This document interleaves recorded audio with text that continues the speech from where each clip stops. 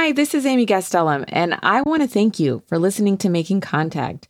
Today, we're asking you to go beyond listening and join us in our mission to produce media that moves people to action. Please support Making Contact with a donation at radioproject.org. If you sign up for a new monthly donation, Newsmatch will double it for the whole year.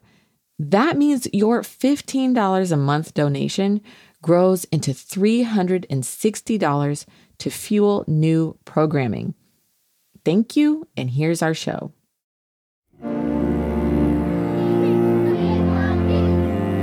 Our system is, in too many ways, broken. The way we see the world shapes the way that we treat it. This is Making Contact.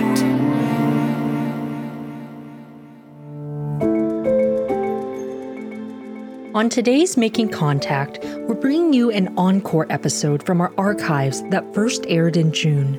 We'll take a deep dive into the film Powerlands, a new documentary that looks at resource colonization on indigenous lands around the world and the resistance against it. We'll be bringing you a conversation with the director and some film excerpts. So let's kick it off with this short clip from the opening of Powerlands.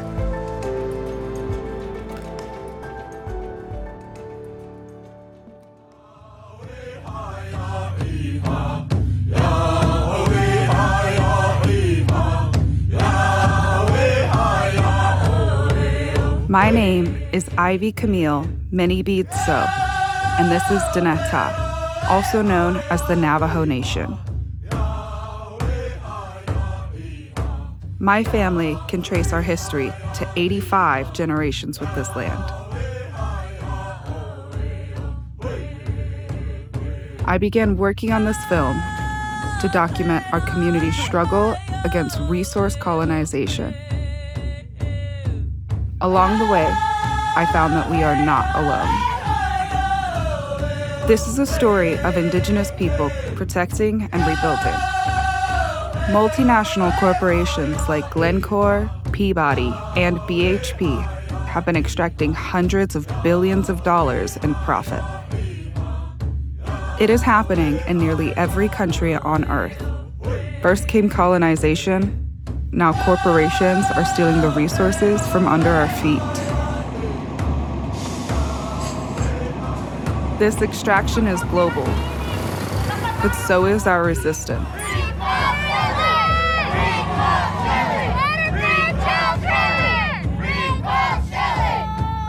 From Deneta, I connected with Indigenous people in Colombia, the Philippines, and Mexico, who are uniting to protect the earth. We are appealing to public opinion, changing laws, and putting our bodies on the line. This film is part of that resistance.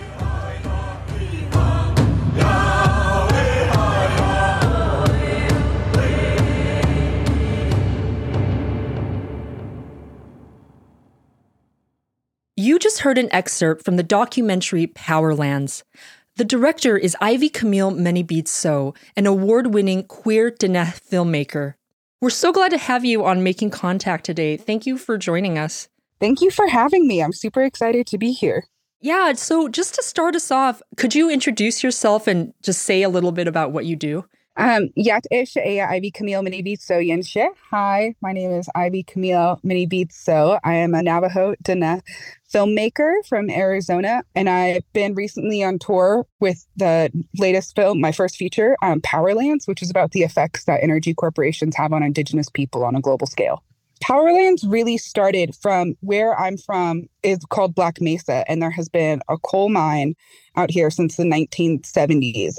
Starting in the 1960s is when conversations around it happened. And so I grew up dealing with forced relocation and water rights issues and mining issues my entire life. And I got into film around 9. And when I was about 18, I met with Jordan Flaherty, who is the producer of Powerlands, and he had come back from Colombia. And he was working on a mining project there it's the Cerrejón mine, but they are run by BHP and Peabody. The Peabody coal mine out here in Black Mesa is by Peabody and BHP. And we were talking about the similarities and the differences between Colombia and Black Mesa. And we found that there were so many similarities.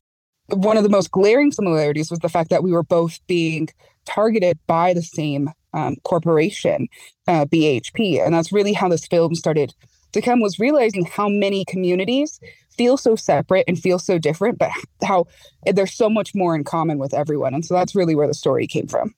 You mentioned your experience growing up in the Black Mesa area of Navajo Nation and just living so close to all this really intensive resource extraction. I'm wondering, would you be able to describe kind of the current landscape of the resource extraction that's ongoing and what some of the impacts are on the people and the environment? Yeah, well, actually, right now on this call, I am probably about 10 minutes away from an open uranium pit that is still open just outside of Tuba City. I can still see remnants of the coal mine from the road, like off of the road here. And these mining companies are not required to clean up after themselves. So until they're forced, they are not going to clean up after themselves. So we have these giant trucks and giant pipes and like huge, I don't even know how to describe them. They're like 60, 70 feet in the air, just gigantic tubes that used to slurry coal and water. And they're just still littering the land. They're going to be out there until they either disintegrate or the company is forced accountable to hold them up. Peabody Energy filed for bankruptcy in 2016, but it kept operating.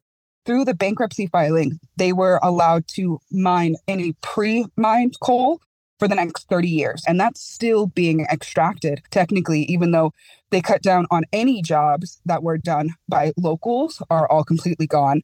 And that was probably the only benefit that a small few amount of folks in this area ever got.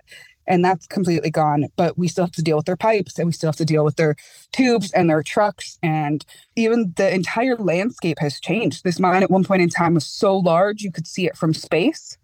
And all they did was just push dirt onto it. So these beautiful natural hills and valleys and crevices that used to be up there with these, like painted colors are completely gone. And they're flat with just like little lumps with short plant growth.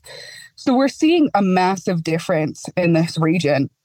And it's not just from coal mining. Fracking is happening nearby, so you can feel the oil slick in the water. Again, the uranium pits, so our cancer rates are really high. We have really high birth problem rates. And there's even currently several tests happening across Navajo Nation to see what happens to folks who live or are exposed to this much radiation. Do you see these ongoing projects as a continuation of, the project of colonization in this country? It is a part of genocide that has not stopped happening within this country. We are not allowed to dictate our healthcare systems. We are not allowed to dictate our education systems. We are not allowed to dictate our own police systems. And all of these are meant to be essentially just a non-active form of genocide, where it's essentially just ongoing, where we are put in very desolate, isolated areas with limited resources, limited capability to like higher education, to bring more things onto the reservation to help ourselves. It doesn't mean that we don't do it. We are still actively doing it. And that's, I think, a testament more to us as people across the entire world, is the fact that all Indigenous people are still actively forced up against with this like idea of genocide, and we are actively fighting against it and are still surviving and are still able to keep parts of our culture alive and are still really helping ourselves, because our culture is based in community and our community is what's keeping us going. Here's another excerpt from the film Powerlands. We'll hear from Gerald and Dwayne Blackrock, who are resisting relocation.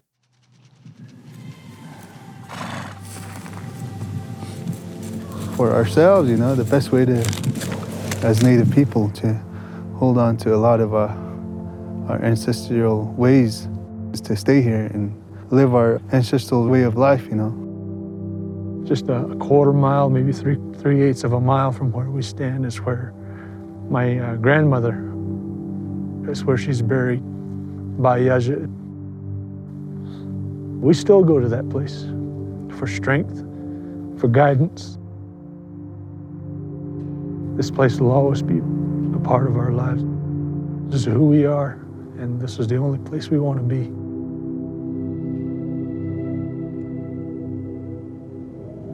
For thousands of years, we shepherded the wealth and beauty of this land. Before colonization, We lived in balance with nature. In 1966, Peabody, the world's largest private coal company, created a tribal council to sell them the mining rights, forcing 20,000 people out of what was left of our home. Many of the largest corporations in the world have taken their profits from our land. BHP and Peabody mined coal. Others extracted oil, gas, water, and uranium.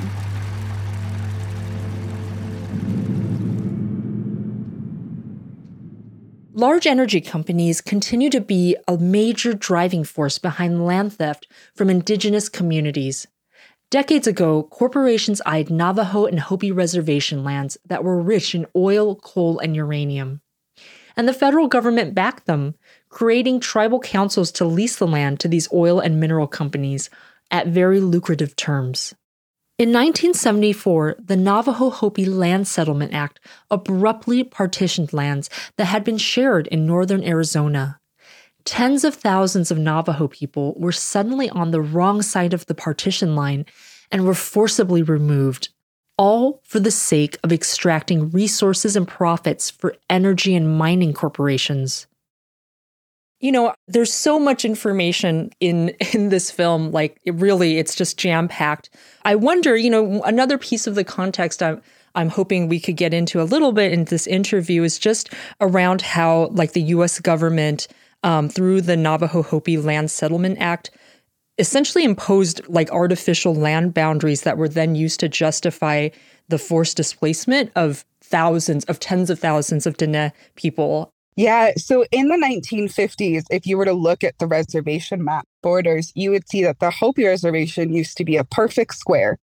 And so when conversations were happening between Peabody Coal, BHP, the Navajo Nation, the Hopi Nation, and the federal government, they were looking at it, and the Navajo Nation said no, and the Hopi Nation said yes. And that was part of how they for a long time turned Hopi and Navajo against each other, even though we're brother and sister tribes. We've always worked together and always supported each other. And so I wouldn't say that it was the Hopis who said yes, but, their government officials were the ones who said yes. And so the U.S. government actually went in, and if you look at a map of the Hopi Reservation now, you'll see that one edge is jagged, whereas it used to be a perfect square. And if you put that map on top of a resource mineral map, you'll realize that map actually follows the coal seam along the edge. So they redistributed where the land line would go. And my family happened to fall on the wrong side of that redistribution land. And even though, I literally can go out and see hogans from my great-great-great-great-grandmother out there. Hogans are traditional Diné dwelling structures. We are told that it is not our home anymore because we fell on the wrong side of that border, which was called HBL Hopi Partition Lands, as opposed to NPL Navajo Partition Lands. But actually, the U.S. government also created the Navajo and Hopi tribal councils, right? Yeah, so a lot of our tribal councils were set into place by BIA, and this tells you a lot about where it's at. Is it's still called BIA, Bureau of Indian Affairs. And they set up our governing systems. And so, at that point in time, we vote a lot more of them in, but even our capability to get, even our guidelines for who's allowed to be voted in were set up by BIA and were set up by the federal government. So our governing systems are in a lot of ways still actively controlled by the federal government. So we do not get to have a full say in what happens there. Well, turning back to the film, one of the most moving parts of it that I felt personally, was the part that showcased the displacement of Diné elders from the land. And I'm wondering, could you just give us a little bit more background on that history? Yeah, so there is several different steps where the displacement went. In the 1970s and 80s, the Bennett-Freeze Act was put into place, which meant that you could not build or bring anything new to build with onto the land. So you could only repair with what was already there. So a lot of outside resources would come and break people's windows because you can't bring new glass onto the land. And if you did, you would be forcibly relocated. There was a lot of animal impoundment that was happening where they would round up horses and cows and sheep And in doing so, when they were rounded up, you would have to buy them back after being rounded up. And for sheep, it would be somewhere between like $100 to $300 per sheep. Cows, it could be between $500 and $1,000 per cow just to get back your own livestock. And that's how people lived and survived. And, you know, we live completely off the land. We don't need money to survive, but they were stripping down any financial resources that anybody was able to gain or gather. And so elders were either forced off with some type of like carrot, being like, here, we'll give you financial money to move into these tiny little trailers in the middle of a desert, far away from anything. And you'll get this set amount of money one time and you'll never be allowed back on the land. Or they were eventually forced off by having their homes destroyed and their livestock and their food and their water resources slowly being cut off and were forced off. And the folks who did stay out there really had to, they're still out there and we're still resisting, but the amount and the number of house sites has lowered. You know, our springs have been capped, our livestock has been capped, our cornfields have been capped. And so it's really returning back to a way of life that has been pushed to the brink of extinction. Let's turn back to the film again. Here's Marie Gladue and Spike Manning.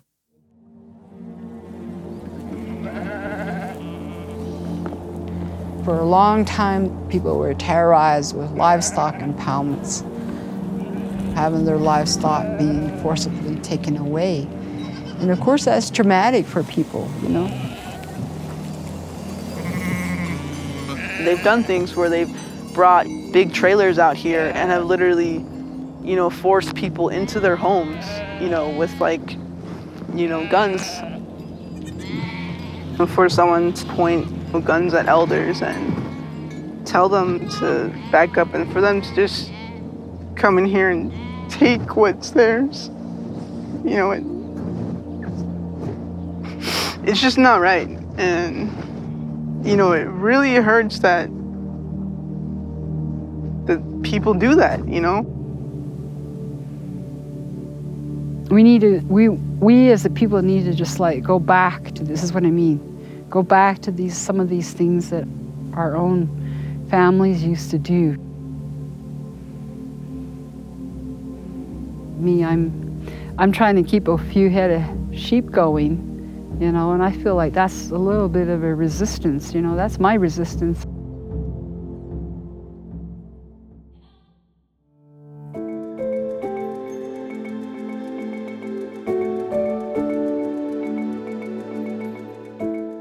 We're jumping in to remind you that you're listening to Making Contact.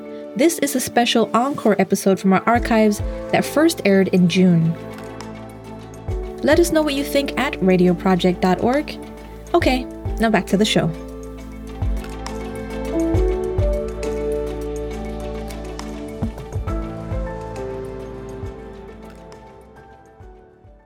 We've been talking about the documentary Powerlands, which documents resource colonization around the world and the ways that Indigenous communities are fighting back. Part of the film features younger Dene people who are coming to reclaim the land, including members of the group Indigenous Youth for Cultural Survival. Here's a clip where they're joined by activists Kim Smith and Mackay Lewis. Younger generations are returning to Dineta, building unity and resistance.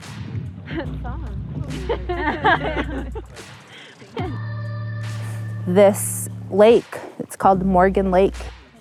It was built to cool down the power plant, which is one of the dirtiest coal-fired power plants in the country. They've extracted uranium, they extract oil and gas by fracking, they extract coal.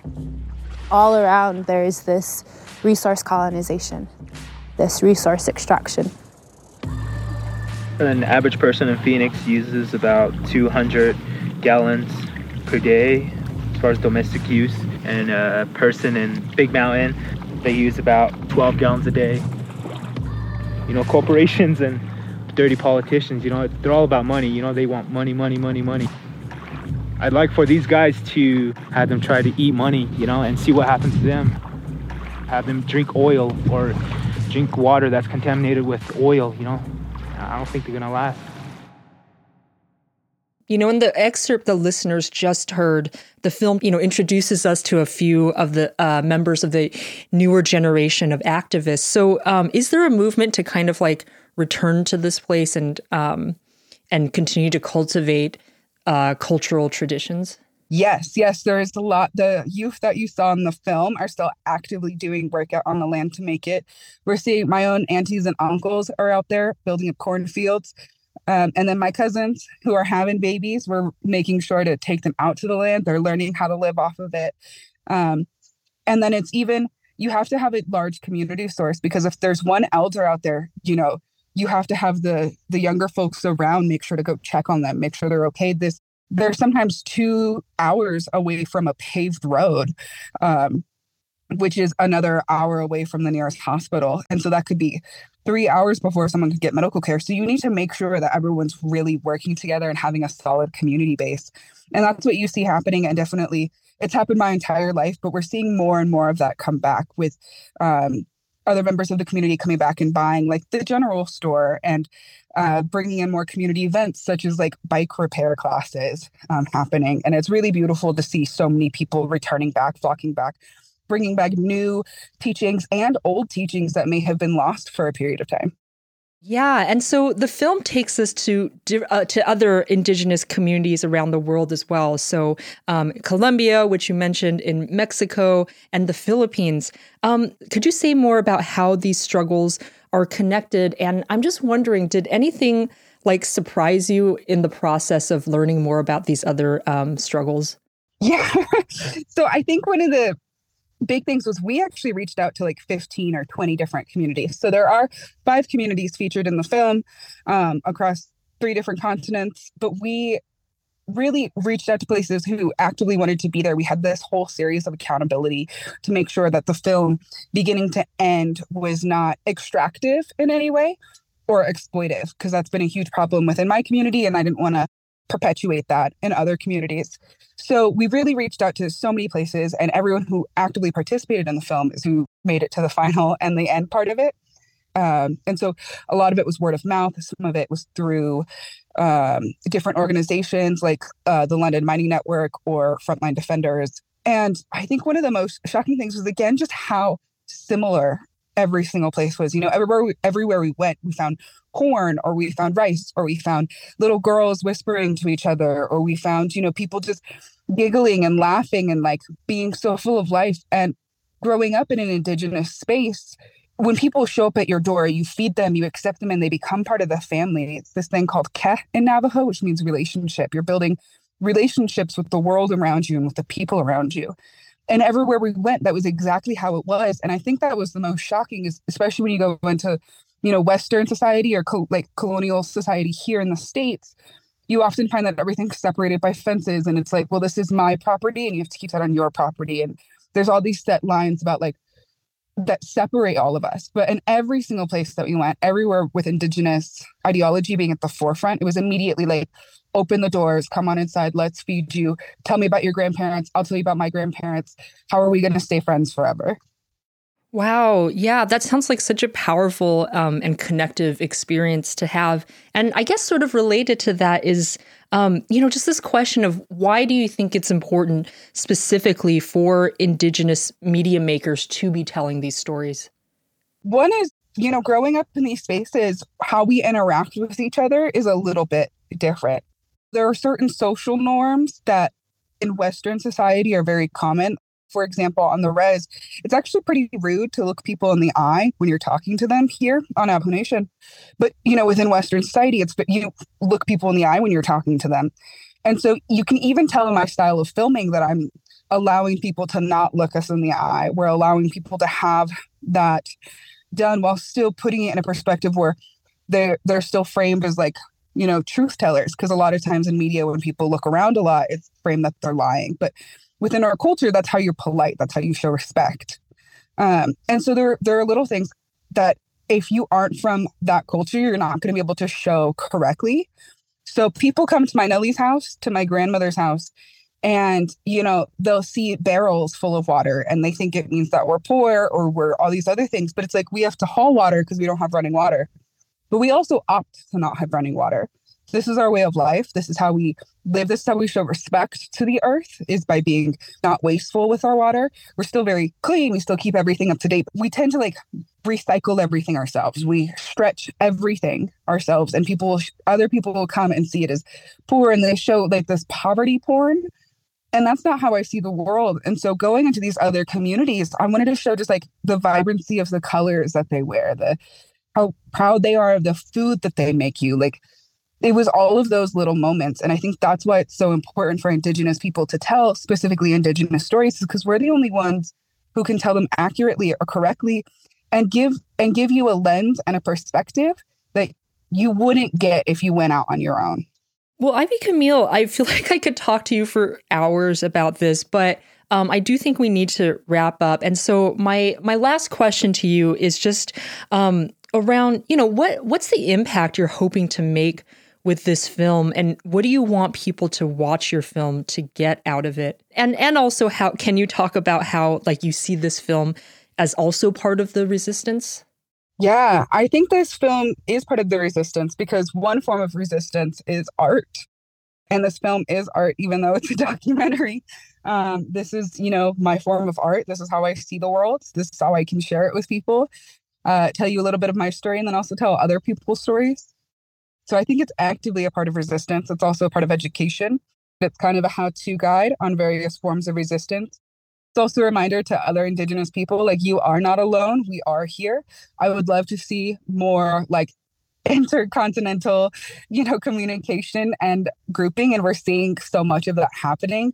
And then it's also a good reminder to those who maybe aren't Indigenous, who are in spaces, when you flick a light switch on and you turn on your stove, all of that, it feels like such a simple little act where maybe you sent money to an energy company, but that comes from somewhere. And a lot of the times that comes from displaced people. And so what can you do in your own backyard? Who in your own community can you help?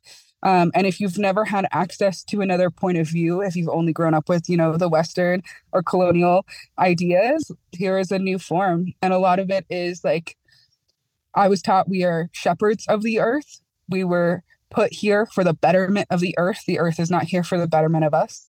We work in 3 generations. So you need to make the world better, but you're not making it better for you. You're not even making it better for your kids. You're not making it better for your grandkids. You're making it better for your great-grandchildren. Well, thank you so much for your time and for joining us on the show. Ivy Camille Menibitso is an award-winning queer Diné filmmaker and the director of the film Powerlands. We're so grateful to have been able to have this conversation. Oh, thank you so much for having me. Yeah, I'm so glad we could do this.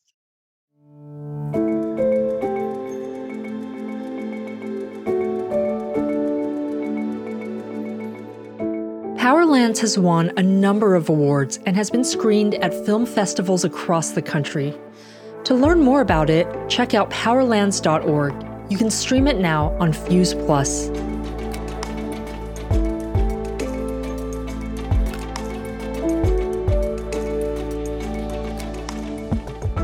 And that does it for today's show. If you'd like more information, visit us at radioproject.org or find us on social media.